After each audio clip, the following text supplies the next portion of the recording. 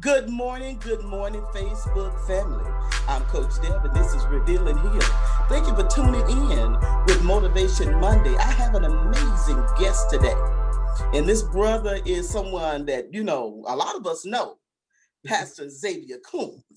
Yes, they're a famous brother in Cartersville, Georgia. And it's a pleasure to have him today. But before we get started, let me just remind you, you can't heal unless you reveal. So I need for you to call up your family, your friends, tag them to this amazing broadcast today. Our subject is going to be I Can't Breathe. And I know that Pastor Coon is going to come with a word of encouragement for those of you that are feeling all anxious. And those of you that are feeling like, you just had enough. You're ready for 2020 to go on about his business. For those of you that are feeling like, Lord, I cannot do this another day. I'm here to let you know you can. And you're going to hear from someone this morning that's going to encourage you so that you can lead this whole day brand new. Welcome, Pastor Xavier Combs. How are you, sir? I am well. Thank you for inviting me. Thank you for having me. And I thank you for the level of honor that you have shown me. That is amazing. And so I honor that and I am grateful for that. So I lend my ashe to this and to you. Thank you, sir. I want to make sure I'm not gutting up your name. Am I enunciating your name correctly? I'm used to people not pronouncing it the best. I'm more anal about my last name because of my daddy. It's a whole family thing, but we pronounce it Xavier Coombs. And so I'm used to teachers calling me Xavier. I'm used to people because initially that's how you pronounce it.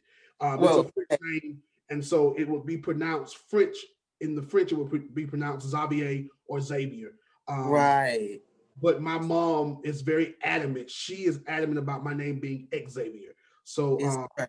yeah, so Well, who it's calls you Zay? well, I'm not gonna say everybody. My sister doesn't call me Zay. Her and my niece call me something else. Um, Okay. but my mom, my dad, most of my aunts, close friends, all call me Zay. Some of my aunts call me one of my aunts, my favorite aunt, on my dad's side is my dad's brother's wife. But she's my aunt. She's more my aunt than some of my biological aunts. And my aunt Veal, or as I call her, Aunt Fat, she calls me Zay Zay. Oh, Um, and she's called me that since I was a little boy. She calls me Zay. I mean, I'm almost 40 years old, and she still says Zay Zay, and I say yes, ma'am, and she thinks it's the funniest thing. But my niece calls me Javi or Uncle Javi, and my sister calls me Hav or Javi as well, because again, that's the play on my name in a different language, in French and Spanish. So Javier is my name in Spanish, and so my sister calls me Javi or Hav, and that's what my niece calls me too. So well, one thing is for certain: when your name is called, you're gonna answer because you're gonna know who it is that's calling you, whatever name it is. But you will not answer to the name you don't know. Am I right about? that is it. That is it. So when people call certain names, I look and I'm like, who is that? Because only certain people would be calling me that name, and I'm really picky about that. Like I don't like for everybody to call me Zay. I don't. I'm not being funny. It's not an arrogance thing, but that's reserved for those people who we have built a level of relationship. Xavier is fine. Xavier. Um, I'm not really big on Pastor Coons. Although I'm now in that office. I'm just Zay. I'm Xavier. I'm Zay. But I feel like Zay is reserved, and I definitely can't let everybody call me Hav because my sister will have a fit if somebody else calls me Javi or Hav. So yeah, but so Xavier is typically what most people would call me. Xavier. Most of my students call me Coombs, so that that's what they don't miss not Mr. Coombs. It's Coombs or Pop Coombs or something like that. So yeah, Well, it puts me in mind of, elders, yeah, how they are so offended when a young lad or someone dare to call them by their first name. yeah. I don't care. You come up with my first name. No, I'm saying, I'm talking about they like, no, it's Miss to you. You know how younger people are today, they don't have that level of respect. Yeah. They don't say yes, ma'am, no, sir, and none of that anymore. They just yes and no. And their parents don't teach them It's to not even say yes or yes, no. ma'am, no, sir, no. Is that right? It's not even yes or no. It's yeah, no. Um, like I said, I teach middle school and high school. And we'll get into some other stuff about that because when we talk about Can't Breathe, we're gonna talk. I know we're gonna get into that, and Absolutely. Well, let's but just go ahead and move forward because I'm telling you, I'm excited. Your energy is amazing. And I love that you're so willing to talk about, family, yeah. Because that gives everybody an opportunity to fill you out. You're passionate and you love your family. I just think it's wonderful. So now just give us a little bit about your story though, because, hey, your bio is something else. All right, so I am the oldest of two children. My father and mother have been together basically about 41, 42 years. Um, so I grew up with mom and dad in the house. I grew up with my dad being so I don't hear when people tell the stories of Black fathers, my story is typically different because Okay. my father was there and very active. Sometimes to the point it got on my nerves because my friends would laugh at me because my dad would be at events with tears in his eyes, recording, screaming out. And my dad has a nickname for me that I do not mention that only he is able to call me. So Okay. he would be in the places and I would know it was him because he would scream that name out and he would start screaming it. And I'll be like, really, Pop? Really, really, Daddy? Really? And so people to this day pick on me because I call my dad Daddy. I still call him Daddy. And I call my mama Mama. And so they say, you're grown. Why you say mama and daddy? Because that's all I know. So I grew up in that situation. I am a second generation Baptist preacher, licensed and ordained.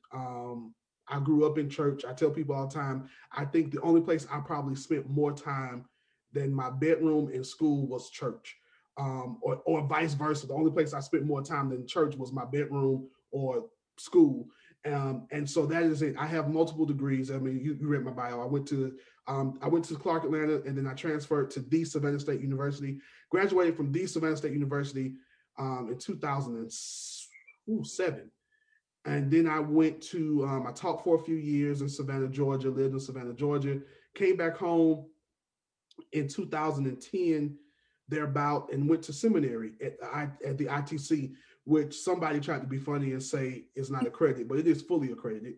Okay. By SACS and by ATS. All of my degrees are accredited. That was a little pettiness. But yeah, I went to ITC and I have a degree in Christian education as well as a degree in homiletics, which is the art of preaching. And so, yeah, that's pretty much my life. I've been a teacher since I graduated high school. I did a stint of different things in between those years of working and going to seminary and trying to figure out if I was going to stay in education. I did about 6 or 7 months working in Cartersville in the spot, and we'll talk about that later. And then I went back into teaching a few months ago, and I realized that is where God wants me to be. That is the safest place. The old folk used to sing a song by Richard Mr. Clean White, I believe, who wrote it, who said the safest place in the whole wide world is in the will of God. And Amen. so I being a teacher, I believe is the will of God for me as I'm pastoring and as I'm maneuvering through starting this ministry and doing all of those things. But I do believe that those 6 or 7 months, actually it was 6 months, and I was 2 weeks short of 7 months working there. And that's a whole other story in itself as well. But those 6 months and some change working there was beneficial and was necessary to get me back to the place of accepting that I was supposed to be teaching. But also it was necessary because, as you say, I do love my family, and to have conversation with my father that I would not have had if I had not have been working there. Because I was traveling back and forth from my house in Atlanta and staying there sometimes during the week because I was just tired and didn't want to travel back to Atlanta because of the hours I was working. And so me and my father were able to, at days, just sit and talk, which we hadn't done in years. And so I think it was necessary. I was able to spend time with my niece and pick her up from school while she was going to school, able to just hang out with my sister and my mom. And so those things were necessary. So I don't think that it was all bad, but it was necessary as we were talking about this whole thing of I can't breathe, because for me, it was a hard time those 6 months at the place I was working. And I won't say the name. I never say the name because of legalities, and I don't want all that stuff. And I never say people's names out of respect. But it was a very hard place. I was working as a counselor for people who were experiencing drug addiction. And so it was a very hard place to work, not because of the patients, but because of the people I was working with. And it allowed me to see people in a way and in a light that allowed me to also understand that everybody who screams that they got your back really don't have your back and really is not for you. A lot of times people do things because they want to see who you are or see if they can figure out who you are. They're putting you in spaces because they want to say and be able to tell people, I did this for them, so that you will feel that you owe them something. People will do things and people will talk to you and people because of who your family is, and so they're trying to get into the connections. And so God allowed me to see that and to understand that and to process that. People will even make up stuff on you to see how you will respond, so that they can try to attack that which God is doing, so that they can have something over you. And so, God began to deal with me on that because I'm goofy, I am silly, I am not the normal Christian preacher, but I tell people all the time, I got the Holy Ghost for real, with the evidence of speaking in tongues. And I got it because I tarried for it. I went the old school route.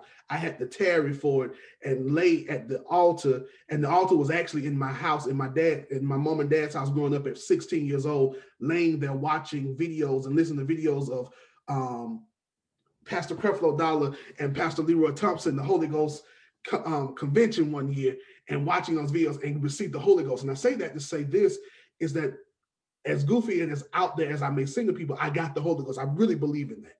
And the Holy Ghost began to minister to me and deal with me on the spiritual aspects of what was going on and where I was working and what I was dealing with. That I was not just dealing with people, but I was dealing with three distinct spiritual attacks or enemies. And so I had to deal with that. And so that was necessary because of where I'm going in ministry. And I don't want to say the names of those spirits now. I'll maybe talk about it later. But because I don't want anyone who may see this to say I'm calling them that. So I want to be, respectful. But because I know my mama may watch this, my daddy may watch this, and other people may see this. And so I don't want them to say he's calling us this. So, but it was three distinct spiritual attacks. And I don't want to call them demons because they were not necessarily demons, but the old saints that I grew up around when I started speaking in tongues and hanging out with the Holy Ghost, Pentecostal, apostolic people, they said, if it ain't a demon, it'll do the one come along. And so I started hanging, I realized I was dealing with these three demons, for lack of a better term, because I said I don't want to call them that were attacking me. But God was allowing it because it was going to prepare me for the next. And not long after I left there and came back, we started doing these broadcasts, myself and Margaret. Margaret, after I came back to Atlanta, after I left that job and was looking for another job, and God was dealing with me for a few weeks, a few months. And long story short, Margaret called me one day and she said, "Get up now." And I said, first of all, who do you think you're talking to? And she was like, "No, get up. I'm so serious. I'm not calling you as your sister Margaret. I'm calling you because the Lord gave me a word." And I'm like, "Man, you better watch who you talk to." But I was like, "What you got to say?" Whatever. And long story short, she said, "The Lord said that you have to start back." And she said some things that I knew it was God speaking. And so we started doing how do we call it? We call it lift moments while on the mend. So she made me start doing my lift moments again. And then we started doing together lift moments while on the mend. And literally we have people all over Georgia, all over Florida. We have people in Kansas and the Midwest calling us and watching what we're doing. And they're Black, they're white. And God was literally saying that you went through that because I wanted, one, to restore some things in your family, but two, I wanted you to be prepared for ministry because some people are just not going to like you. Some people are going to attack you just because of what you're doing. And you did nothing to them but stand for truth and stand for righteousness and tell the truth. And one of the things that I realized is that the devil typically will attack you in the place that the Lord is trying to use you in ministry. So if the devil keeps calling you a liar, it's because the Lord wants you to bring truth to places. Mm-hmm. So the devil wants to take your authority in the places to bring truth. So they'll call you a liar. When you go back and look at it, I really didn't lie. I told all the truth. You just didn't like what I said. So that's my story. So that's been my life story, is that I've been in places all day long, all the time. I'm a nerd. I like to read. I like to get degrees. I'm probably going back to get one or two more in a few months, start on something. I'm keep pushing myself, pushing it back, but it's time. And I'm launching this ministry, and I am trying to build this ministry by the grace of God. Is through God's grace, and meeting up and building connections with people like yourself that I never would have met. Like, people don't know that I'm not from Cartersville. I'm from Atlanta, born and raised. My father moved to Cartersville when I graduated high school, to be closer to the church he's pastoring there. And so I've never truly lived in Cartersville. I've just been in Cartersville at times.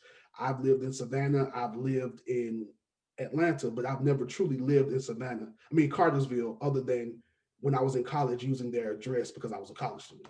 But, and coming back in between times, But yeah, so that's my life story. I'm single, no children. I'm a doting uncle and my niece is named after me. So, hey, right. My middle name is my middle name. So, hey, that's my life. I'm my sister's fan. It's quite interesting. Yeah. Your life. I don't think so. I'm sorry? I don't think so, but people tell me that. Oh, absolutely. I find it intriguing. But of course, that's my opinion. Everything's my opinion. I don't put nothing on nobody else. Let me clear the air. That's my disclaimer. But let me just say this before we move forward. I grew up in church too, in Pentecostal church all my life, sanctified church all my life from a kid. And we used to cast out demons. I started, at an early age. And I know that you got to call them jokers by name. So see, I understand you got to call a thing and a spade a spade. Yes, you do. So it never is that you're calling anyone, and I'm only saying this because you are protecting the people that you worked with, and possibly if they hear this, you don't want to in any way be making them feel like you're talking about them. Exactly. Well, now, also been heard a hit dog a holler. So let me just break it down to you a little bit. Now, people are not these demons and stuff. We're the temples are houses. You feel me? Yeah, all with you. You're not talking about a person or people. Mm-hmm. You understand? Oh, I know this. It's the darkness. Yes, so I know this. You know that. Mm-hmm. Well, let me just say, no weapon formed against you. God got you covered because, see, we're in the healing business, honey. Yes, and we can't apologize for that. You understand what I'm saying? Yes, now, I'm sorry if your feelings hurt, because I'm saying something that absolutely is the truth and it's hurting you. That's what the truth will do. So guess what? You covered, Sugarfoot. Don't you even worry. Ain't nothing coming near you. You have made yourself plain. Thank you, Lord. And we send it to do what it needs to do. Now, let's go into the subject because I know I'm on borrowed time. Let's go ahead and talk about, I Can't Breathe. Yes, ma'am. Now, of course, what we're dealing with right now. We're dealing with the economy. Yes, ma'am. We're dealing with, financial, financial letdown to a massive degree. I read somewhere today that it hasn't been this bad in 60 years. No, ma'am. I teach history, so I'm a student of history. And I would dare say that many people are talking about the fact that it hasn't looked this bad since the Depression. Actually going back into before the Depression, that what we're seeing is Depression era type movements. And if we don't fix it, we may find ourselves back in that situation. I have spoken about the ideal of these relations, the race relations. To me, as a student of history, this reminds me of the Reconstruction era. That we see black people for a while were moving and progressing. We had a black president, we had black mayors, we had black people becoming heads of Fortune 500 and Fortune 1000 companies. But then all of a sudden now, a particular person becomes the president. I don't even like to call his name. Becomes the president, and all of a sudden now we have this poof and the uncovering of all of this racism and hatred and evil times. I've been telling people that I know that I love to do two things: get you a gun and get you a gun license. And thirdly, if you can get a part of a black African American gun club. And people look at me like I'm crazy, but you a preacher. I'm a preacher. And I told y'all that's why I start this conversation off with I got the Holy Ghost. Well, preach the word now. Because I'm gonna say something that's gonna probably tick some people off. But the Bible says very clearly that for everything under the sun, there is a season and a time. There's a time to be born and there's a time to die. There's a time to love and there's a time to kill. And so sometimes you have to protect yourself. And what I hear and what I see, both physically and in the spirit, we have to be willing and ready to protect ourselves. And so I've been telling people, get yourselves because these people come January 20th, when we actually inaugurate Joseph Biden, it is going to get real crazy real quick. And so, yes, I'm not going to take too much time talking because I can talk. But yes, that to me, yes, to answer all of that, to say that, yes, we are in some interesting times. We are in some times that we have not seen in decades. And I think it's not just 60 years. I think it's going back to, like I said, Reconstruction era time, where Black folk were having to run and hide, and Black folk were having to protect themselves, and Black folk were losing all of the progress, or they were trying to take the progress that Black people had made away from them. I think it's also Depression era when we look at the fact that people are losing their apartments and their homes and their cars, and they're not being able to buy food. And so we're seeing Depression era type moments. And I think it is time for not just people like us, but I think it's time for the church as a whole to begin to talk about these things and stand up. And we got to do some healing. We got to do some talking. We have to address the Paula Whites. We have to address the Kelly Loefflers, who don't know anything about Jeremiah Wright and are calling him names when I've met the man multiple times because I'm a seminarian. He may not remember me, but I remember being in his presence, if that makes sense. I've heard him talk, and the man is really an awesome, amazing, humble, great guy who's wise and who is prophetic. In a particular way. He's a prophetic type of preacher in a particular type of way. Not the prophetic where I see you moving forward, but the prophetic that speaks to our circumstances and our environment. And so when he spoke and he preached that sermon, I invite anybody to go look up the entire sermon and you will see what he's saying. He said something that is not much different than what Martin Luther King said, than what Malcolm X, who later became Malik El-Haj Shabazz, so that's why his wife's name was Betty Shabazz, because he changed his name again. He was no longer Malcolm X, but we just like to call him Malcolm X because we like to live in the place where he was militant. But if you really read and study history, you will see that he shifted. But all I'm saying is what Papa Jeremiah Wright said was no different than those men, that America is going to have to pay for the crimes that America has paid upon those of Blacks and minorities and marginalized people. So when you talk about we can't breathe because their foot is continuously on our neck and on our backs.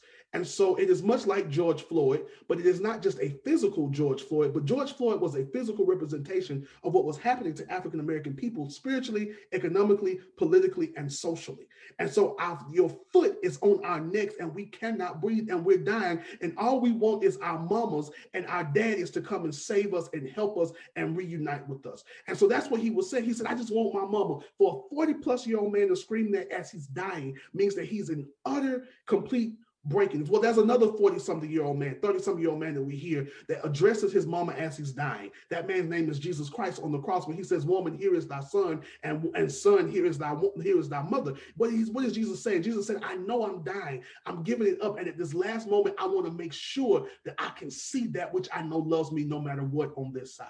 And so that is what Black folk is saying. We just want to be loved no matter what. See, mamas represent that love, that unconditional love. And so when these two Black men, because Jesus was Black too now, anybody who says it doesn't matter, then why are they so busy trying to paint him white and give him blue eyes? So it does matter. And so let's be real about it. Jesus was a Black man. He wouldn't have gone to Africa and hid if he wasn't Black. If you don't like me, it's in the book. It says Revelation that his skin was as burnt brass, his eyes was as fire, and his hair was as wool of a lamb. And so when you look at those descriptions, those are Negroes. That's a Negro.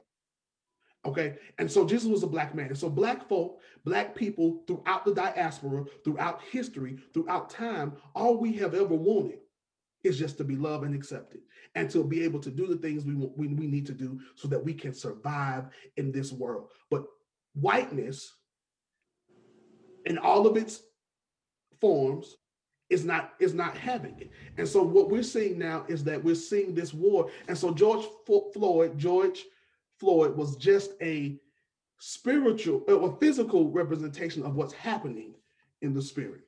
I totally agree. I seen that when God gave me this topic, and I knew you could bring this thing to a realization for the listeners to hear. Continue, please. So what we're seeing that people can't breathe. And so I live in a place, I live in Atlanta, and I know I don't mince words, but I'm an Atlanta native, born and raised, love it. But I live in the hood in Atlanta. I live in a nice part of the hood. I mean, a decent part of the hood, okay part of the hood. It's community. But it's the hood, right? It's the hood. And it has gotten a little bit worse because as they're removing and rebuilding and moving and building and rebuilding and removing and moving and building, people are shifting again. And so we've gotten some elements in the neighborhood that have not necessarily been the greatest. But my point is, as I live in the hood, I'm watching my brothers and sisters who are struggling, and they're finding the best ways that they can to survive because they're trying to breathe. And so they're using marijuana.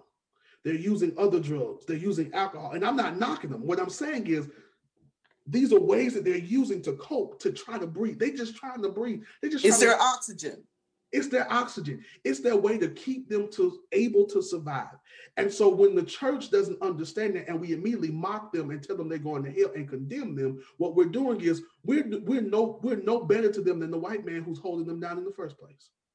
So we've got to be able to understand and help them to process better ways to breathe, and to find ways to make room so that they can breathe, and to get the foot off of their necks and their backs. And so if that makes sense, I hope that analogy. It makes perfect sense. It makes perfect sense. And so that's what I see. And I see it both physically, naturally, but also in the spirit. I see it physically, naturally, but also in the spirit. Yes. And that's why I started my conversation. I tell my students all the time, Mr. Coombs talks a lot, but I don't waste my words. If I said something, I said it because eventually I'm gonna show you what I meant by it, and I'm using it to prove a point. And usually by the end of most of my classes, my kids go, "Oh, that's why you said that," and I just start smiling. That's exactly why I said that. And so that's why I started off where I was at, because God was already showing me where we were gonna go. And so when you talked about my own personal moments of can't being able to breathe, I have been very honest about the fact that I deal with depression and I deal with anxiety. You laughed at me when we got over because you was like, "Oh, you OCD." I deal with levels of OCD. The OCD has not been diagnosed, but the depression and the anxiety has been diagnosed. And so I deal with those moments, and I process those moments, and I own those moments so that nobody else can use it against me. If that makes sense. It does. So, there have been moments where I didn't know what it was when I was younger, because it had not been diagnosed, where I could not breathe. And as a result, I attempted to do things, and I tried to do things that were detrimental because I was looking for ways and spaces to breathe. So I'm sensitive to people who are in this space right now with mental illness, with mental health disorders, because I understand that although I'm not extreme on the spectrum, I can function, I can go and do things. I'm not, being locked down. I haven't been committed, but I understand how the pressures of life can make you feel like you cannot breathe while you're sitting there taking in air because of what you're dealing with and where you are. And so, as I was telling you about, working in Cartersville, that moment was hard because it triggered a lot of the anxieties and the depression going to work and having to deal with some of the things I was having to deal with. Because I grew up in a certain way, and so certain things for me, I don't like because I'm grown and I'm like, if you ain't my mama, there's certain things you can't do. If you're not my daddy, it's certain things you can't say and do to me, or it's going to trigger me. And because I know in Cartersville that immediately when people see me, they don't see me as an individual. They see me as the son of. I'm very cautious about my response to things. Because if we was in Atlanta in the streets, you get Xavier and not Pastor Coombs' son. And so for me having to balance that was kind of messed with my anxiety and my depression working in that space because they were doing things knowing I would not respond when they realized I wasn't going to respond the way, oh, this is not how he normally is, because you want me to respond in a particular way. And when I pop, if I do pop, it's not going to be Xavier Coombs did it. It's going to be Xavier Coombs, son of blah, blah, blah. And so those things play and can't be living up to certain things. And so I know we're covering a lot and I'm kind of moving fast, but you're doing good though. You're doing good. That type of situation made it hard. And so that helped me to be able to deal with understanding people and processing their own dynamics and their own family dynamics and their own expectations that sometimes is pulling them by the family, but also sometimes pulling them by people who are not in the family, but know the family. And people sometimes are jealous because I've literally had people be upset with me because I know my daddy. Mm-hmm. And my daddy is my daddy, and he was active in my life. Now, people say me and him look alike. I don't think we look anything alike, but I do believe we sound alike and we act alike. And people say, oh, no, you don't act. He's so much nicer than you. And I laugh because I really act just like him. My mama, my mama, when I was growing up, she would say it all the time, you just like your daddy. Oh, you just like your daddy. Oh, you just like your daddy. And my daddy would always yell out, there was this, if he was there and he heard us say it, he would always yell out this same thing, and it would tickle me to no end. And I would get in trouble again for laughing at my mama because he said it. But he would always say, well, it ain't a bad way to be. It ain't a bad way to be.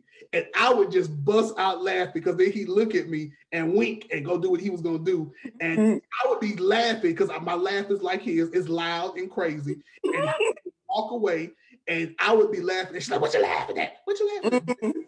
I grew up with my dad in my life. And so people have really, I've had to deal with that because you would think it would be the opposite. But no, I've had to deal with the fact that people would sometimes hate on the fact that me and my dad were cool and close, and he was active in my life. And so that was a burden to a degree. Because my friends would say stuff, and I'm like, I got to ask my daddy. I mean, oh no, my daddy ain't going to let me do that. What's your daddy? What you mean your daddy? Don't you live with your mama? Yeah, I live with my mama. Why you got to ask your daddy? Because I live with my daddy too. My mama and daddy married. What? Your mama and daddy? Yeah.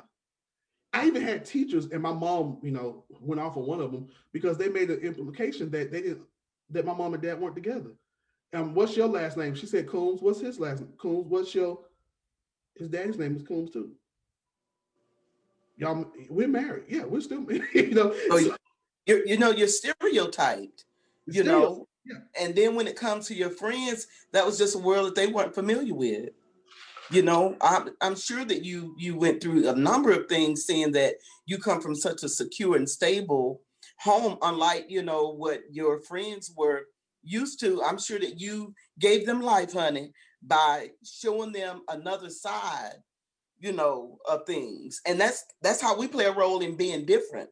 Yeah. And it's all to do with purpose.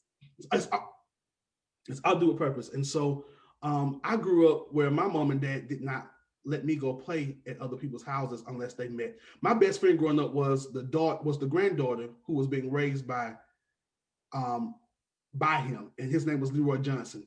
You may know that name. He was the first Black senator in the state of Georgia since Reconstruction. Mm-hmm. My best friend was his granddaughter, Melissa.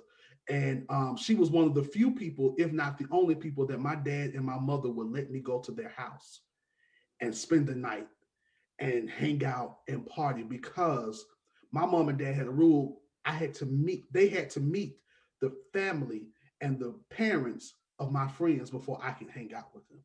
And as it should be. Now, as we get ready to move forward, because I'm going to honor you, I'm going to honor your time. I'm going to honor, being able to go out, in a time that I told you that we would, because I'm telling you, you're one of those people that I could just talk to all day, all night. I just believe that we would have so much to cover and we still wouldn't get it done, because you're so interesting. You really are. And you have a way of explaining and telling the story. You know how people will sit on the edge of their seat listening to a good storyteller? You are a good storyteller.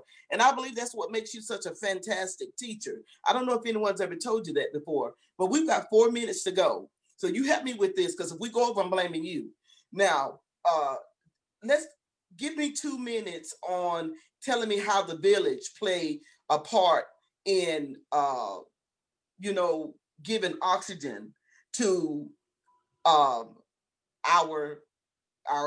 family, our friends, our neighbors. How do we, how when there's not enough oxygen to go around, we'll breathe a little bit and then we'll put it on the mouth of the next one. We share the oxygen. So how is it that the village can play a role in sharing the oxygen in this space that we're in right now?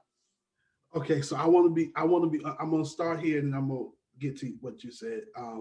I am a Baptist preacher, so I sometimes go around the way. So I apologize, y'all, if I. Oh no, but you made sense. I know how it works. You got to make sense to that middle place. Yeah. Otherwise, it's not gonna make sense. So you good. And 2, she's making fun of me, y'all, because I told her I'm being on time. So she's making fun of me. That's why I'm laughing so hard, because she's making fun of me because she said I'm OCD about time, and I slightly am. I'm usually 20 to 30 minutes early for everything. 20 to 30 minutes early for everything, usually, typically.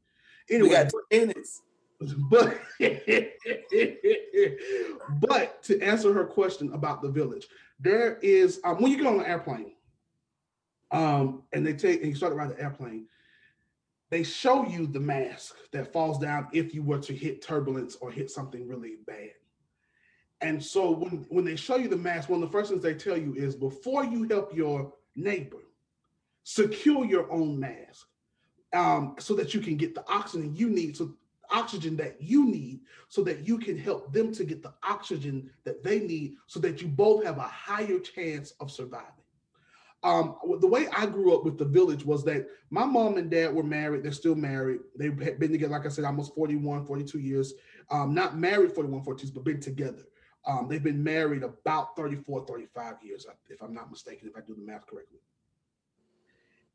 But that being said, I grew up in a situation where it was 4 generations at any given point during holidays of us in one house. I grew up with my mom's grandmother, my big mama, who was one of the biggest influences in my life from 0 to about 10.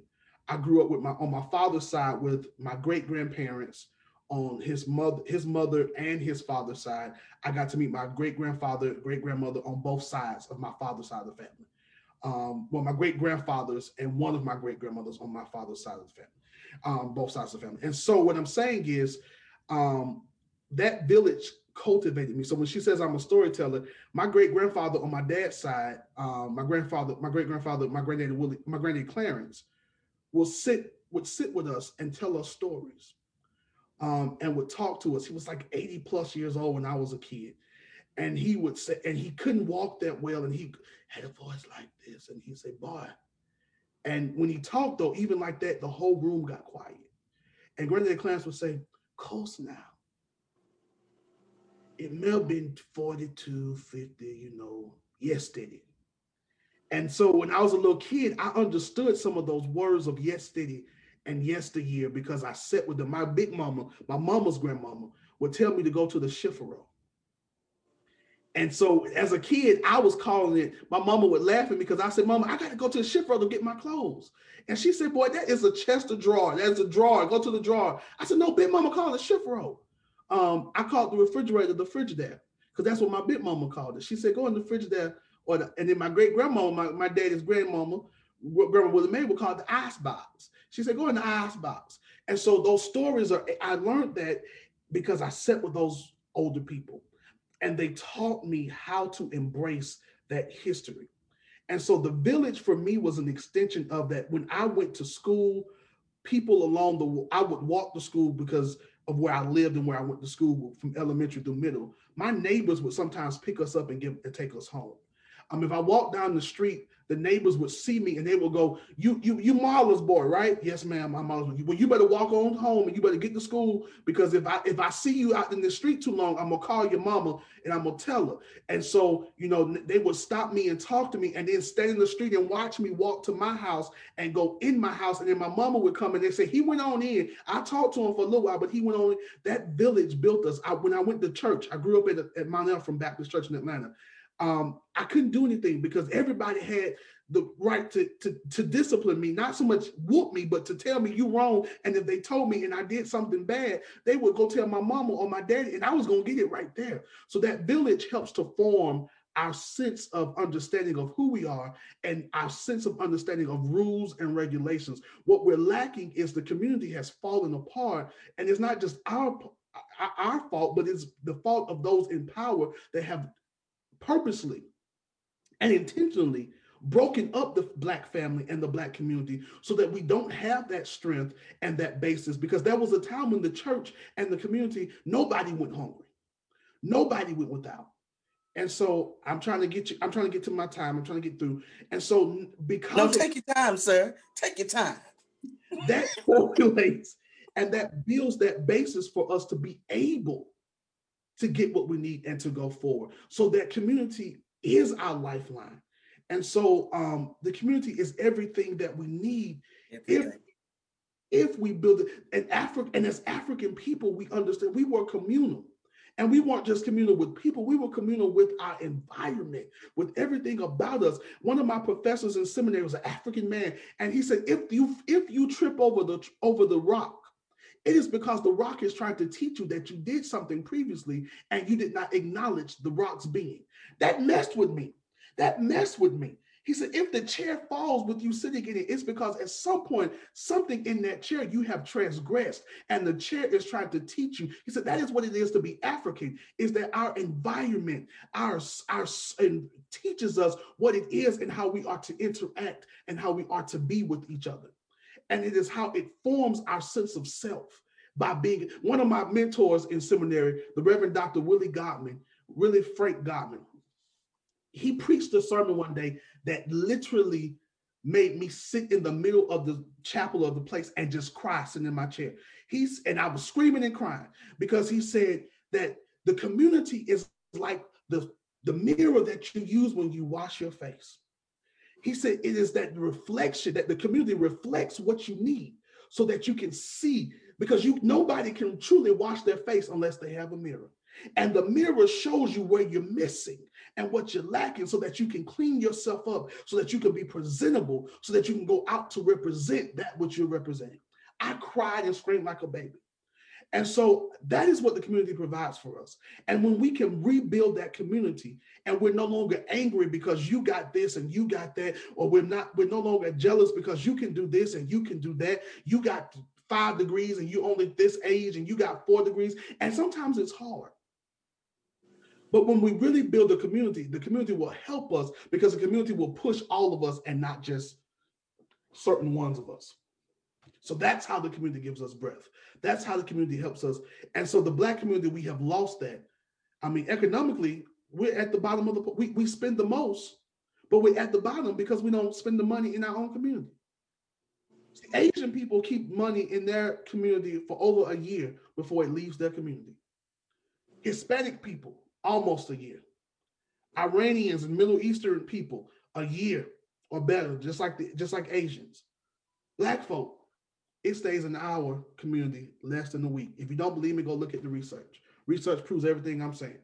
It less than a week, and the money is gone out of our community.